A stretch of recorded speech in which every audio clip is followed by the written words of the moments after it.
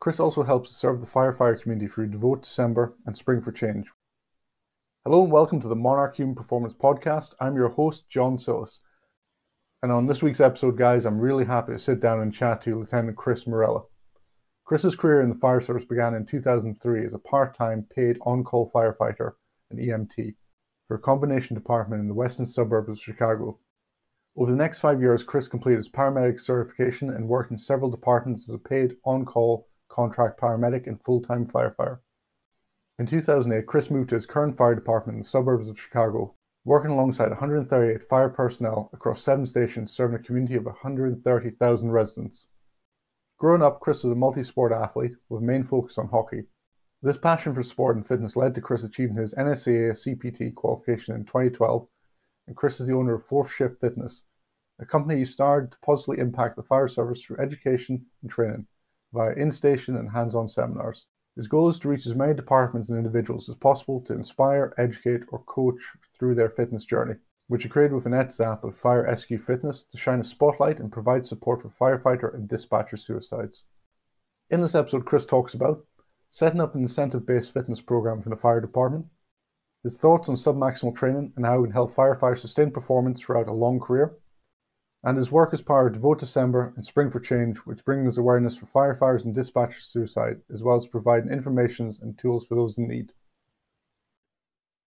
Good afternoon, Chris, and welcome to the podcast.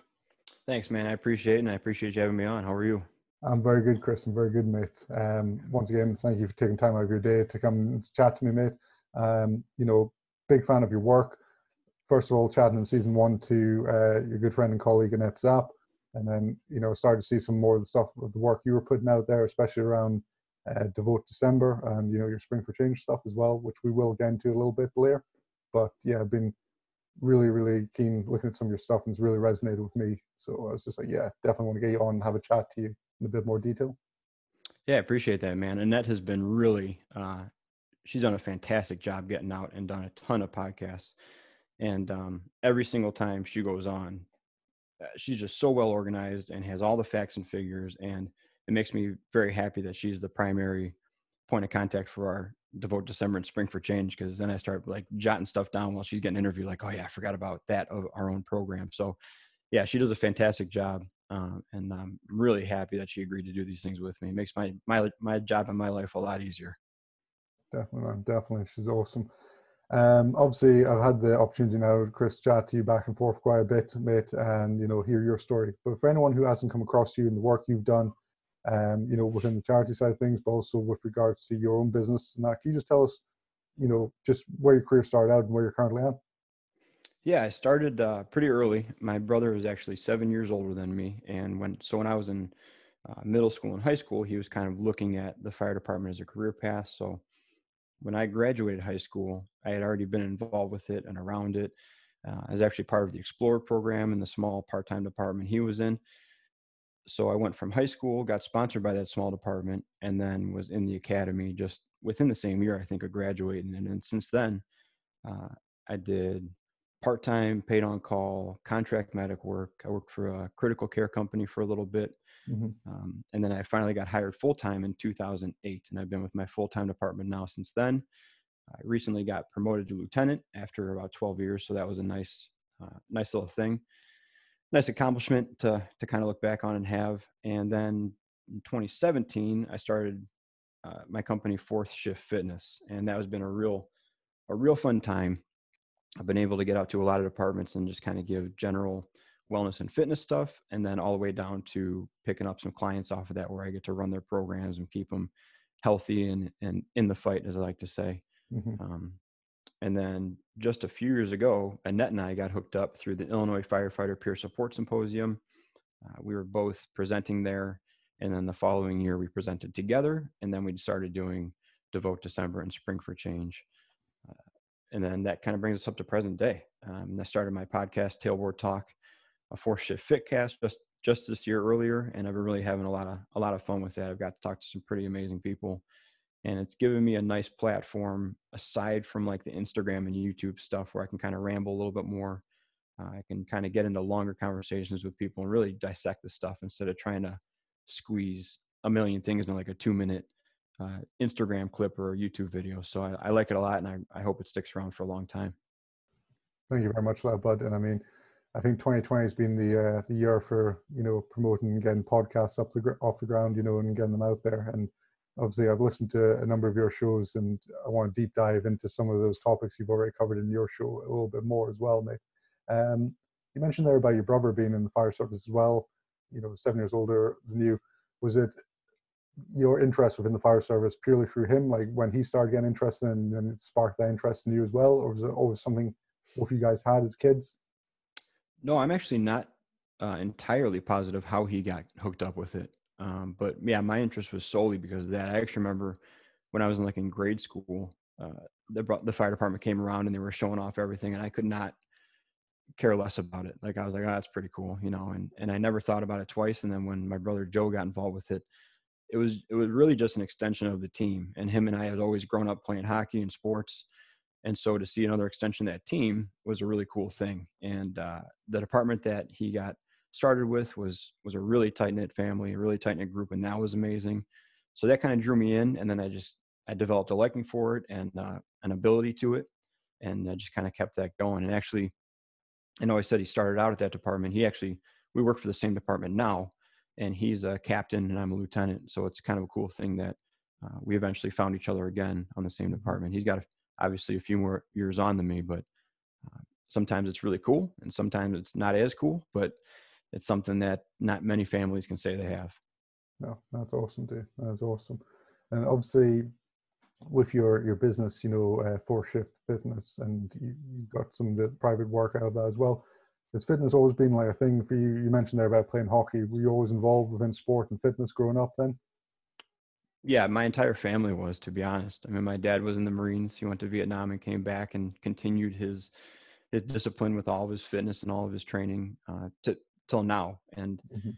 My mother also, she was an aerobics instructor for I think 24 or 25 years in a privately owned gym, like a Bally's, but it was just in our city that we grew up in. And she did everything. She did spin and step and water aerobics and the slide thing and just everything you can think of. And so that's kind of where I grew up, was in that environment, because they also had daycare there. And then as I got older, they had camps there and all kinds of stuff. So after school or when I wasn't going to school, I would be there. And so I grew up in that environment around the 1990s meatheads upstairs dropping weights with the Zubas on and stuff like that. And then had some really, really excellent coaches in high school, and playing junior hockey. So I had some amazing strength coaches there.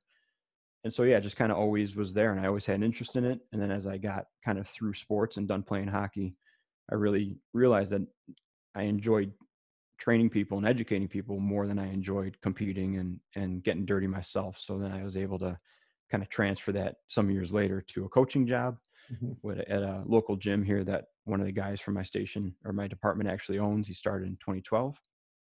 So I worked for him for a number of years and just kept it going. And then, 2017 was kind of the natural progression of that, where it was time for me to try to start my own thing.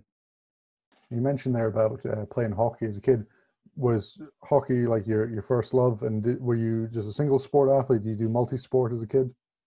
No, me and my brother did almost anything that had a jersey or a team or a roster. I mean, we just did everything. And then obviously we narrowed down when it came to like the high school age stuff. But even in high school, I tried everything almost. I think I was 3 sports for a number of years, but hockey was always the thing that we started earliest. My dad had played hockey recreationally, and so it was always kind of there. And my brother actually always gets on me about it. He was far more passionate and far more committed. He would go to camps. It was his whole life, and he always kind of gives me grief for it, because he cared about it more, but I was naturally better at it. And so I could just kind of go do stuff that he had to work day in and day out at. And so we had a nice little rivalry, though, because he would always joke too that if he caught me in the corners, like that was his office, was behind the net in the corners. So we both had to work equally as hard at that. But yeah, that was kind of what that was our primary sport growing up. And then definitely in the high school and after high school years, it was pretty much that. Now, with regards to the fitness side of things, and that obviously in the fire service, it's got a lot of press, and like it's getting a big push for guys because it's a physically demanding job. Um, Now, I know from listening to your own podcast and that as well, you've mentioned about implementing and designing a fitness program within the department you're at. So can you just tell us a little bit more around that? Because I know you had the incentives based program within it. So where did the idea come from around this? That's actually a really new thing. I mean, this is the first time. So we've had fitness programs in the past for people who have been injured, aren't coming back to work, or identified as like a higher risk potential. If they're willing to do it voluntarily, we can help them with our peer fitness trainers. But the incentivized thing was really just this year. It came because our union's in a good spot with their funds, and they kind of said, "Hey, we're finally in a sustainable position." And we were going through the COVID thing, and it's just been a rough time, obviously, for everybody.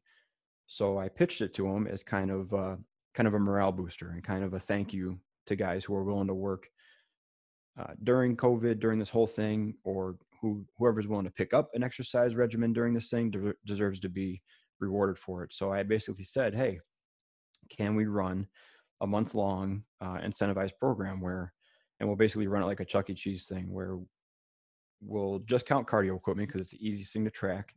And over the course of the month, guys can accumulate points by doing cardio. And at the end of the month, we can offer the ability for them to buy something basically with their points. And the union was in favor for it. They had really no hesitation on it. The department endorsed it, which is what we have to do because the union can endorse it or can fund or support anything they want, but the department has to say, yes, you can use our stations and our equipment to do this thing. So that was awesome. And then from the physical fitness committee side, it was pretty easy because we've been looking to get something involved here for a while, and this was a great opportunity. So we did it. We came up with a couple levels of prizes. We came up with a point and grading system for each piece of cardio equipment we have at the stations. And over the course of a month, we had some pretty awesome results of it. So we have about 136 people on our department, about 130 line personnel. And it may not sound like a ton, but we actually had just under 30 people engage in and participate in it, which I think is phenomenal. I couldn't be happier with it.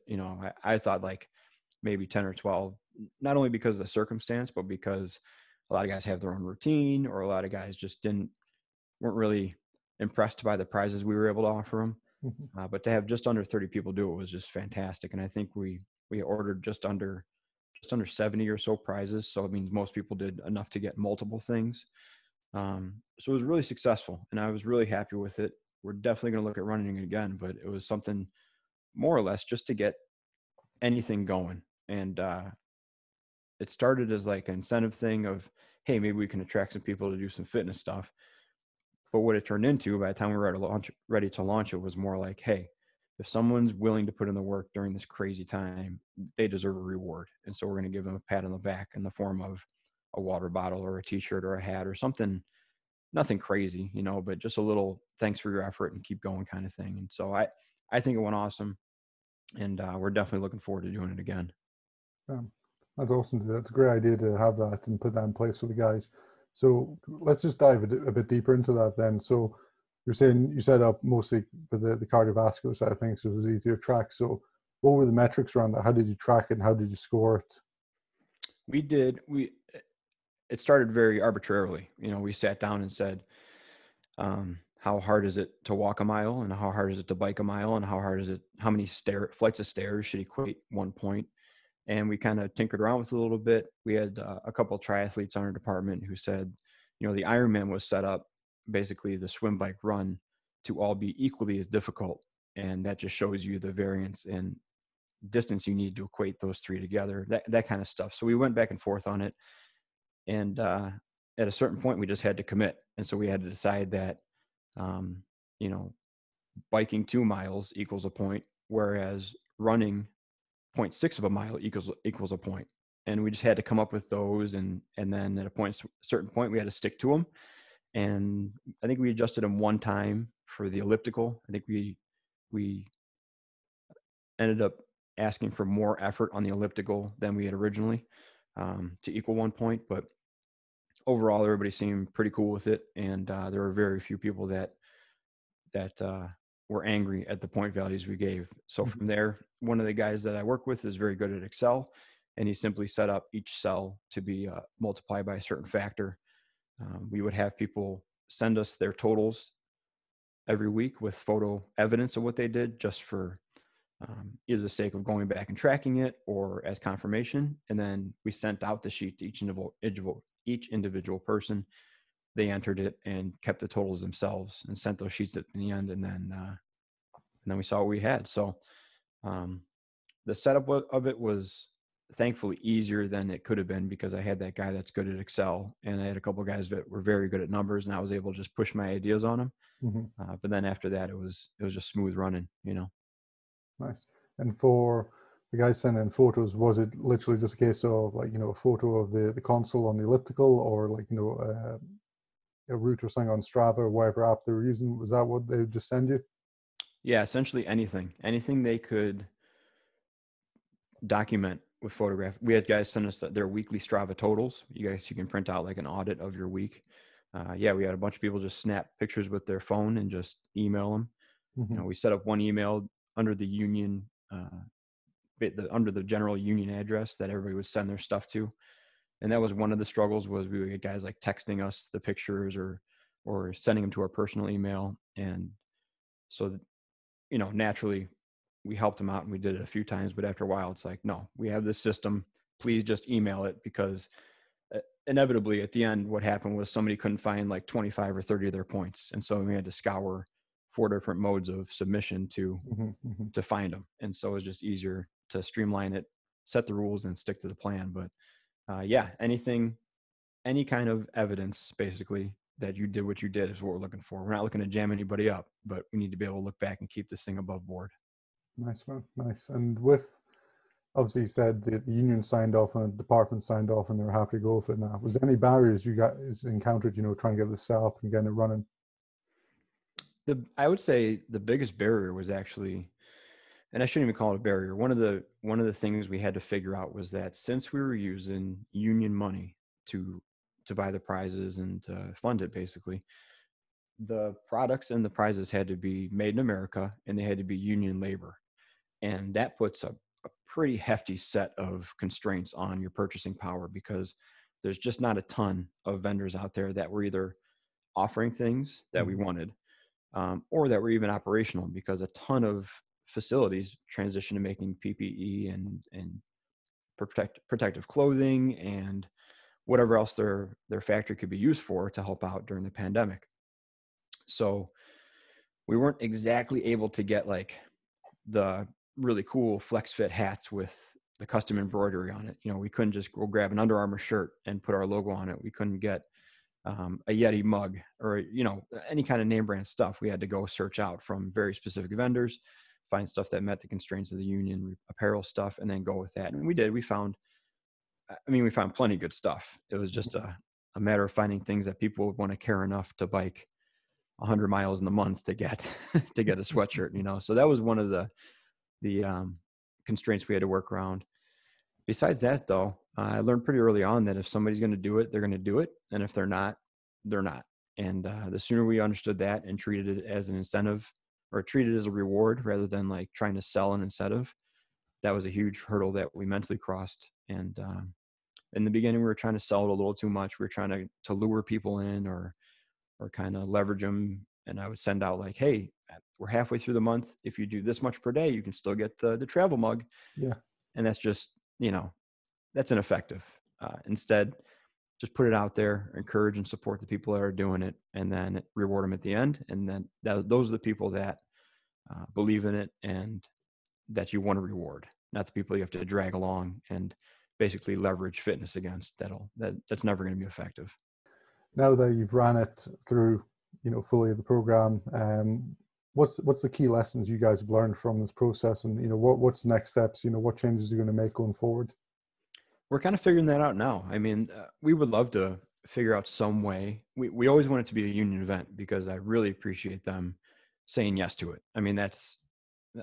They gave the opportunity to make it happen. So I always want it to be a union event. The trick is figuring out how to do that and also possibly incorporate outside funds so we can open up our purchasing a little bit and maybe have better prizes or better things to reward people with for their efforts. Um, some people ask us to do it twice a year, like a spring thing and a fall thing, or a spring thing and a winter thing, which I'm not against, but I don't want to dilute it too much. So there's a lot of things that we're going to kind of play around with, and it's definitely going to run again. We just got to figure out how we're going to do it. I guess another thing is we do want to figure out some way to quantify other things besides cardio. So we have several people that do fitness classes or group classes or kettlebell stuff or CrossFit stuff, and they absolutely deserve to be rewarded for that. We just got to figure out a way to quantify those points and then have it be kind of in line with everything else. So that's another big project we're going to try to work on for the next time we run it.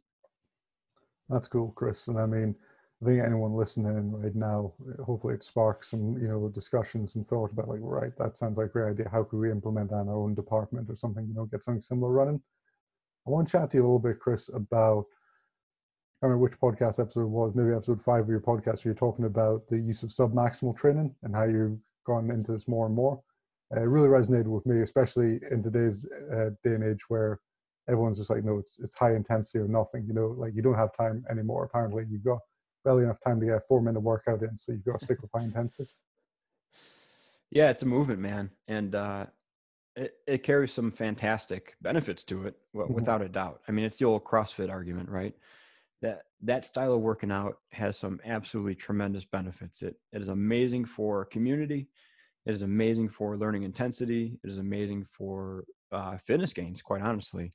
But it certainly lacks in a number of key areas that are really, really, really important for first responders. And yeah, I think it was episode 5 where it kind of listed out about 20 or 25 minutes of both those things, and what it really came down to was a few main points of why I think submaximal training as a primary training method is far more productive and far more beneficial. The first one being there's overall, generally speaking, there's overall lower risk of injury with submaximal training. You're not working yourself to exhaustion necessarily. The style of the high intensity training and the CrossFit-ish style is more not even like moderate weights, but heavier weights with speed until exhaustion. And when you train that way, no matter your training age or your ability, you're just more prone for injury. And that's okay if you choose to train like that, but you have to know the risks going into it, especially when you got to go to work the next day. Yeah. I think the mentality comes with that stuff also is a little bit of a minefield. I love it. I love the intense mentality. Growing up playing sports, you had to get into that mentality, but a fire ground is not that. It has some of the contact that sports do, and it has a lot of the physical demands that sports do, but also carries a much, much higher mental demand. You have to be able to solve problems while also at a near maximal level. And working at that submaximal level gives you the tools to do that. It doesn't necessarily shut off your brain. It doesn't just blind you and tell you to put your head down and grind. It lets you keep a little bit of your wits about you, and it makes you control your breathing far more effectively than maximal training. And those are all things I kind of outlined, but that's what it really comes down to is the mentality behind high intensity training versus submaximal training. The submaximal training method just produces a mentality and uses a mentality that's much more transferable to firefighting or EMS scenes, and especially more transferable to a 30-year career. We're not playing 3 or 4 seasons in the NFL and getting out. We're here for 30 years, and you got to be able to train in a way that is conducive to literally being that guy dragging hose for 30 years. That might be your position. It's not like you get to age out and go retire. If you're working and you have 30 years on and you're 57 years old, you might have to drag hose or pull people or lift people just like everyone else. So you have to train in a way that gets you to that mark. Definitely. I think there's always a place for it. Like I say with high intensity stuff, there's some benefits to it, and I think it's got its place in any program. It's not about being on one end of the scale and the other. It's just like, how do you combine both for not only all the performance effects, but also, that training longevity, as you mentioned there as well. Like if you're doing things for 30 years, it's no point being, an all-star athlete and then getting crushed, after 5-10 years of training and stuff. So yeah, I think it's definitely got its part in there. So for Well, you then, mate, sorry, Chris. Yeah. yeah, and the range of the submaximal range is huge. I mean, I think a lot of people maybe get turned off to it because they view it as I mean, the name is submaximal, like Hmm. which means that you're not trying very hard in some people's head, right? But the range, depending on which scale you use, is like 70 to 90%, and 90% of your max heart rate is not like easy. So Hmm. you can definitely have the opinion of submaximal means less than difficult. But if you really look at the numbers and you actually track what your heart rate is while you're doing stuff, um, submaximal can be just difficult. It can be very difficult. It can be really hard to keep up for 20 minutes if you're anywhere close to that 85, 90% of your max heart rate range, Hmm. and nearly impossible to keep up for 30, 40 minutes if you're actually in that zone. But I think just the name of it may turn a lot of people off because they figure, you're just going for a walk in the park. But Yeah, the range of it really carries some high demand if you're doing it correctly. definitely, definitely, mate. And I'd say on that as well, even on the conditioning side, 'cause I know, guys, there's a lot of popularity of doing like tempo or, like pace set runs as well, which are really good rather than just the long continuous running. But I think there's still some benefit within that longer duration stuff, even from the mental side of things. It's like, it's one thing to be able to blow out completely, even on stuff that are like 6 minutes, 7 minutes in length on those tempo runs. But, if you've got something that's lasting, continuously for an hour or two, it's a different mentality entirely just to keep trudging along. But God, I really want to quit at this point. So Well, yeah, there's a whole nother confidence that comes with it. I mean, that's the deep water yeah. that any fight you watch, that one person's always trying to pull the other one into deep water. And that's the Hmm. later rounds, and that's the fourth quarter in football. That's the third period or overtime in hockey. That's the stuff that's going to make the difference. So it's phenomenal if you can be an all-star for 4 to 6 minutes, and that's great. But on any given fire call, you may be pulled into deep water, and you need to have uh, 2 bottles worth of capacity in you, plus some work before and after.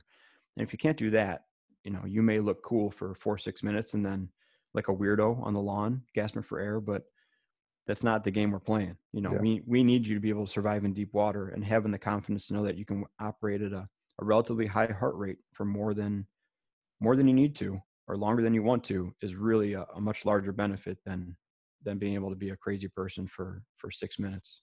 Definitely, definitely did. So on that then, Chris, like how's your training look like at the moment? How do you structure your own training around like all your shift work and everything else you've got going on?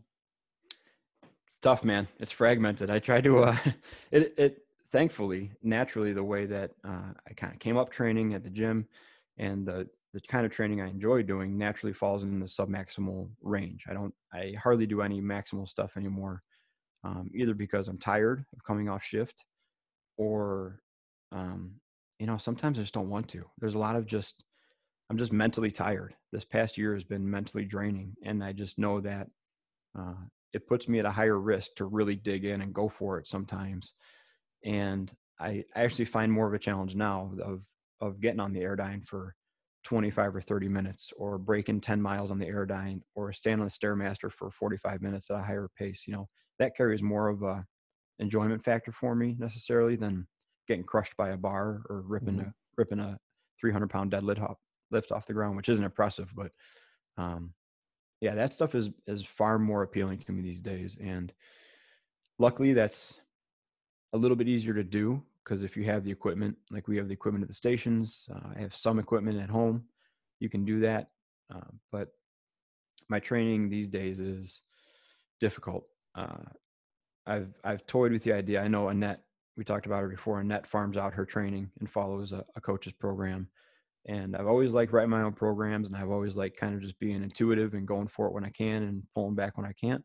But this is the first time I've actually thought about kind of farming it out and running with someone else's program, because I just don't have the mental capacity for it this year. I'm really kind of beat up. So, um, but when I do train, uh, I'm not a big 2 or 2.5 hour in the gym kind of guy. I'll get in. It's a 7 to 10 movement prep kind of thing, and then 2 or 3 complexes that are 3 or 4 movements each.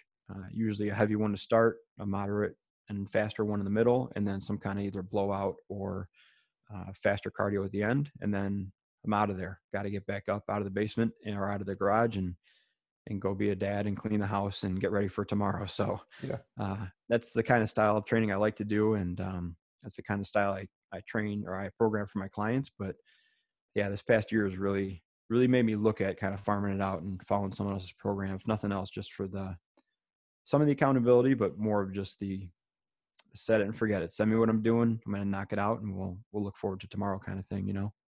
Definitely, man.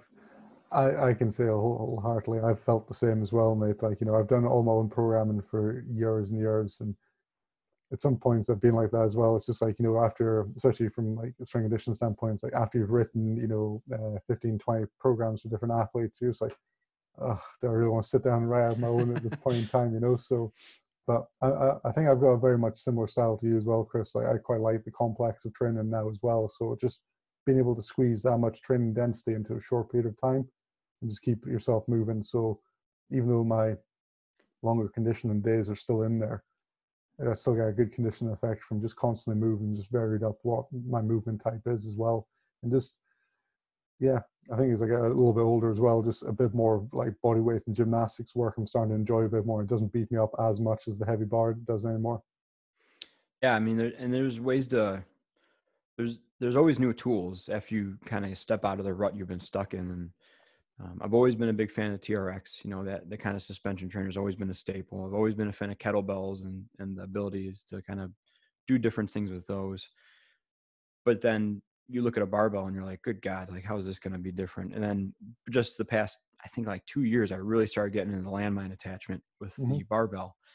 And man, that is just a game changer. I mean, from everything from squats to overhead presses to anything you can think of, it just is so much more friendly to me. And I appreciate that, where, I'm not really judging myself or not really concerned about maybe the number of plates on the bar anymore or how much I'm lifting compared to others, but the ability to press overhead with what feels like a significant amount of weight with no pain, the ability to do a deadlift with a little bit different position on it. I've just found an incredible value in that landmine attachment. So those are just things that, yeah, as we get older, you may not have looked at it twice before. You're married to the barbell and you love the big three, but those things definitely get a lot more attractive as you get a couple dings and a couple dents in you, and you got to keep moving forward. Definitely, man. Definitely preaching to the choir over here, Chris. Yeah, all with you on that. Now, I really want to chat to you a little bit, Chris. Very much aware we're right in the middle of Devote December. Obviously, this podcast episode will be going out in January 2021. But can you just talk to us a little bit about, Devote December in what we're going through right now, and obviously Spring for Change as well. How did these come about, and how do you get tied up with Annette on these? I bamboozled her, man. I roped her in with all kinds of promises of lavish living and fame, and delivered none of it so far. So we're doing good, but it really came about because we were presenting at the Illinois Firefighter Peer Support Symposium, and she's one of the few people that I've seen in the area that is also a strength coach and firefighter. And there's a handful of them around us, but most people don't have the education or the training of clients' history or worked in a professional setting. A lot of people are just fitness enthusiasts and also firemen, and that those are two vastly different things. It's the same thing as fitness in general. You can be a fitness enthusiast or you can be a fantastic coach.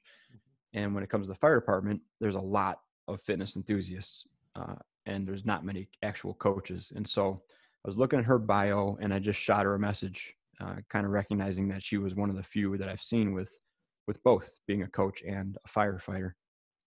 And kind of just hit it off. We started talking. We had a lot of the same ideas about training, a lot of the same methods, a lot of the same outlooks on the fire service in general and fitness. And we just kind of became friends. And so we both presented at the Peer Support Symposium. And then a couple months later, I've been kind of chirping at her just kind of constantly about, let's do something in the future. I think there's potential, we can team up. And she's always been for it. She's a big fan of saying collaboration over competition. And so one day we were just rapping about it and we decided that we could do more, and it was November and I came up with the idea of Devote December kind of putting a bow on the year, and we would look back and recognize and respect the firefighters and EMS that had taken their lives and try to use that number to gain more awareness. And so there's another another organization in Illinois called the Firefighter Behavioral Health Alliance. And they reach out to suspected suicide cases and essentially investigate and confirm that it was in fact suicide or it was something else. And if it was in fact suicide, they add that number to the total, and they track fire and they track EMS, and they just recently this year started tracking like dispatch or communication specialists. So we started using that number in December, and what we came up with was each day in December, we would look up that number, and it's updated as they get confirmed, so or verified. So it's not necessarily like real time. So if you see something on the news or a story or hear a story of someone committing suicide, it's not like this afternoon it'll be on the website. It has to go through his verification process. So we decided that we would every day look up that number and then do something using that number that brought that number to life and paid tribute to those people who had taken their lives. And that would be a way to build an awareness campaign that people could see, they could see action, and also get the idea that something terrible was happening in the fire service. Because for the past at least 5 or 6 years, firefighter and EMS suicides have substantially outpaced line of duty deaths. I mean, by 30 or 40. And so we started doing it. Every single day we would post something, whether it was, I think last year we started at like 116 on December 1st, and it would be 116 squats or 116 push-ups or kettlebell swings. And then we branched out. We said it can be 116 seconds of meditation. It can be 1 minute, 16 seconds of writing gratitude or writing mindfulness practice. Really anything that brought that number to life, to recognize what had happened and to draw attention for the movement. And then so every day we would check it. If the number increased, then our reps would increase. And we're doing the same thing this year. We were on track in early 2020 to be like 20 or 30 higher than the opening number for last year. And somehow, some way, whether it's just the delay in validating, whether it's the underreporting, which the Behavioral Health Alliance estimates is like 50% underreported. Whatever the case is, we started a little bit lower than last year, but we are seeing a pretty steady increase now as the validation process continues. So every day we're doing it. We're trying to get as many people involved as possible. One of my other podcast hosts has her entire gym doing it, which is just phenomenal. I mean, every day and they've all committed insanely to doing burpees every single day, regardless of the number. So they're doing 112 and now 114 burpees every single day, which is just crazy. It's just unconscionable. And so it's really starting to grow, and it's something we're very proud of. We're very passionate about. It's difficult for us at times. We kind of got into a spot during the first one. We were really happy about it, and we're really proud of what we were doing. And then we look back and we realized that we're really happy and proud about essentially promoting that we're killing ourselves. And we were finding joy in publishing numbers of people that had committed suicide, but we were finding joy because of what we were trying to do from it. So it was a very strange kind of moment we paused in. But when we started getting stories back from people about, hey, I was feeling pretty down on myself, and I saw what you guys were doing, and I tried, 11 miles on the bike, 11.6 miles on the bike, and felt a little bit better. So I kept it up, and now I feel pretty good. Even that small little indicator of success was enough to keep us going. And so, like I said, we're doing it again this year. We're doing Spring for Change again this year, which is, like you said, a totally different thing, but rooted in the same measure. Mm-hmm. And we're really happy, and we're really hoping that over the next few years, they both grow to be something really substantial and really impactful. Cool. That's great, man. I mean, it's just awesome to hear that you guys are doing this, and you're really pushing forward with it. Obviously, like I said before, this podcast will be going out in January 2021, so we'll be looking ahead for Spring for Change. So how's Spring for Change different, and what have you guys got planned around that, Chris? So when we're in December, we both had the thought of like, this is awesome.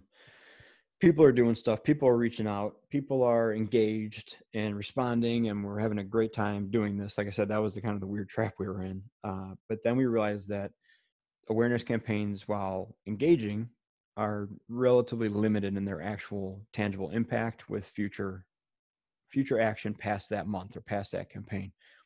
And so we started Spring for Change, which runs in April, with the thought that the momentum we started in December and the people we got engaged in December would then help us out in spring. And this came from one of the misconceptions early on in Devote December. We had always thought that December and the winter months were the highest months for rate of suicide. Mm-hmm.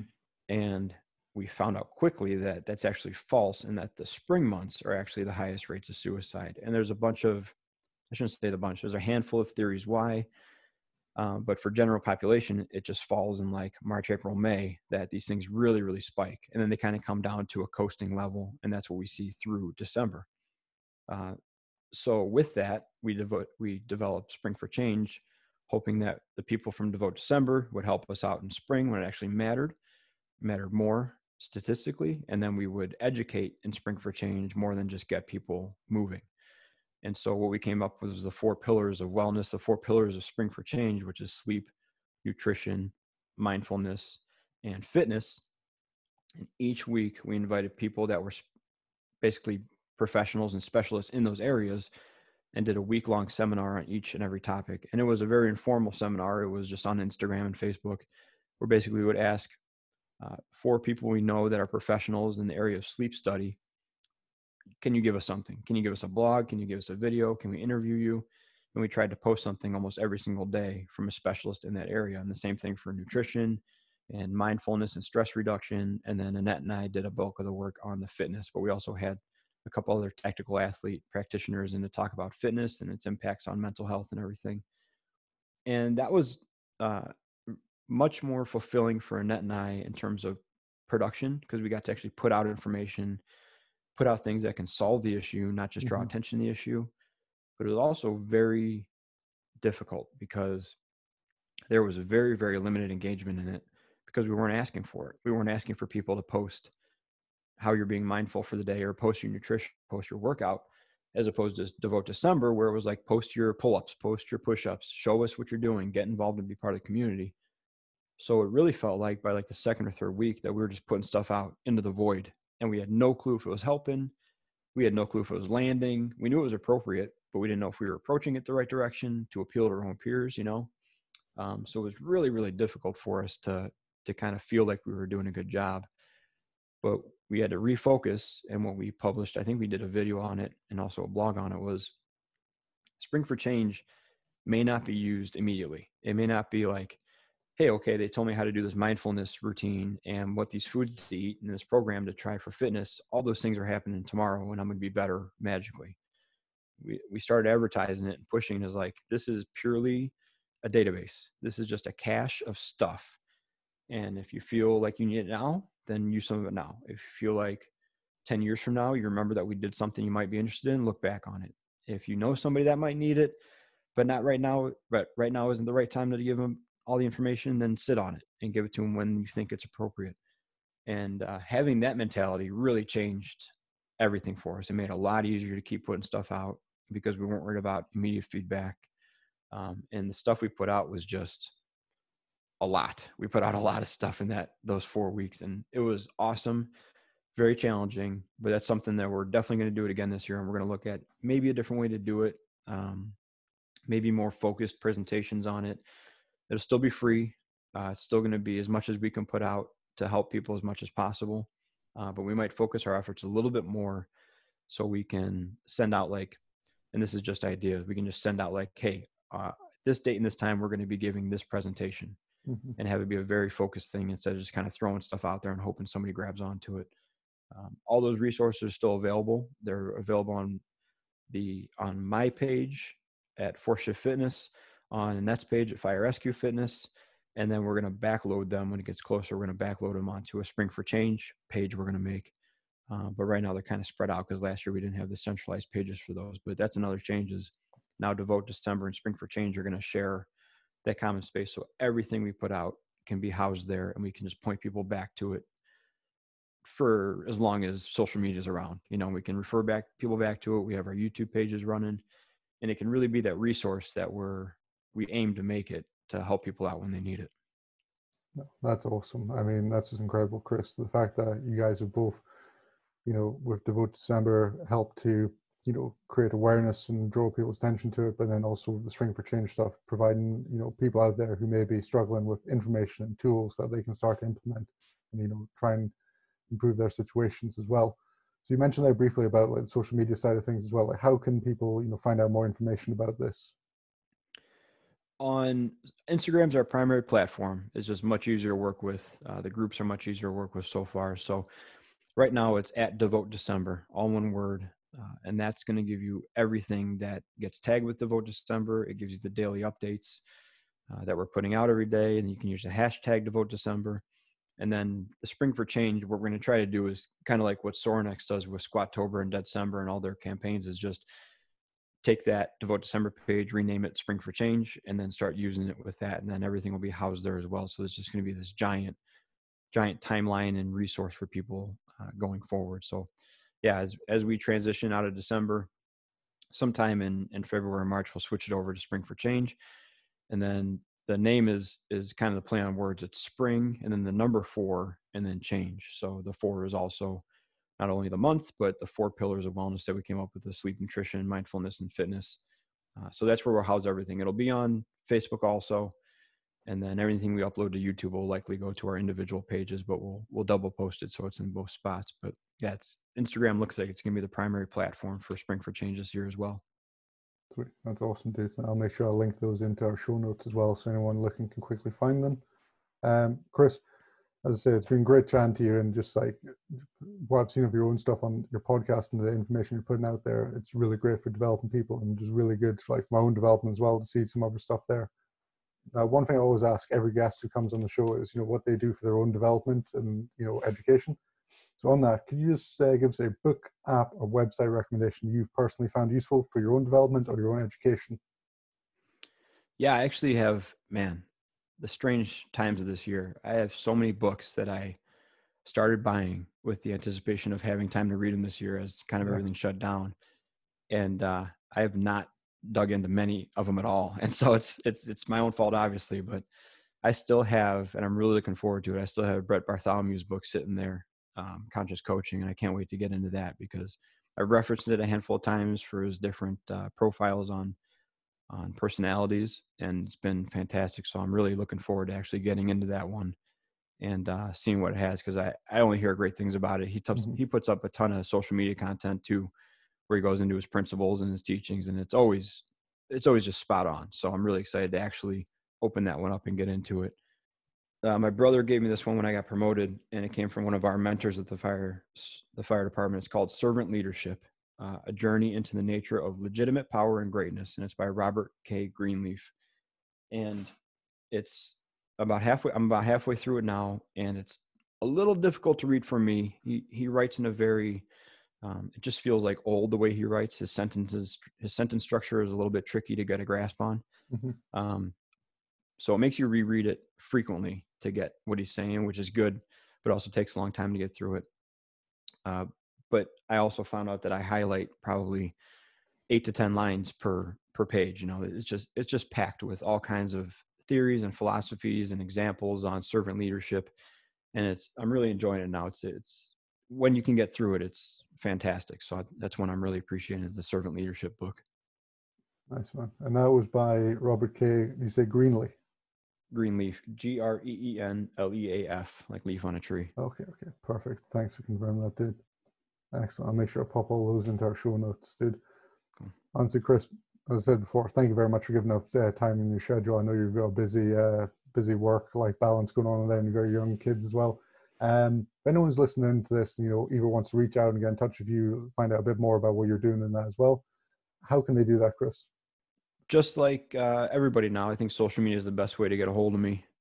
All my social medias, whether it's Instagram or Facebook, is at Fourth Shift Fitness. It's another play on words. It's number 4, TH Shift Fitness. My email is fourthshiftfit. So that's number 4, TH Shift Fit @gmail.com.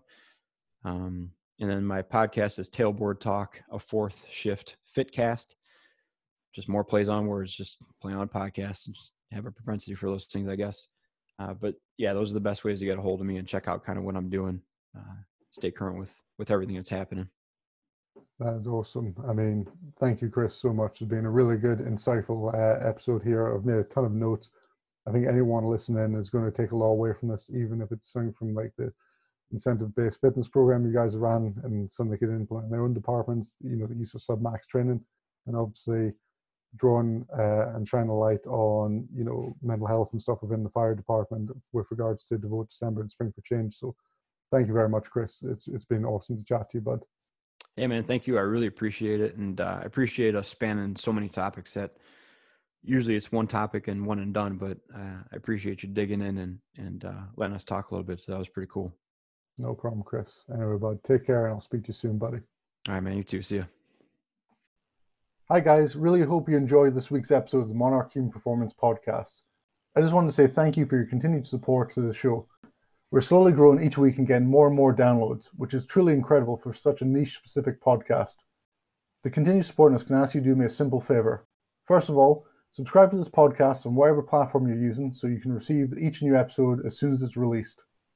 Secondly, if you found something educational, if it made you see a different perspective, or if you took something away from this podcast that made you better, please leave us a review, as it means a lot to me, and please share the show.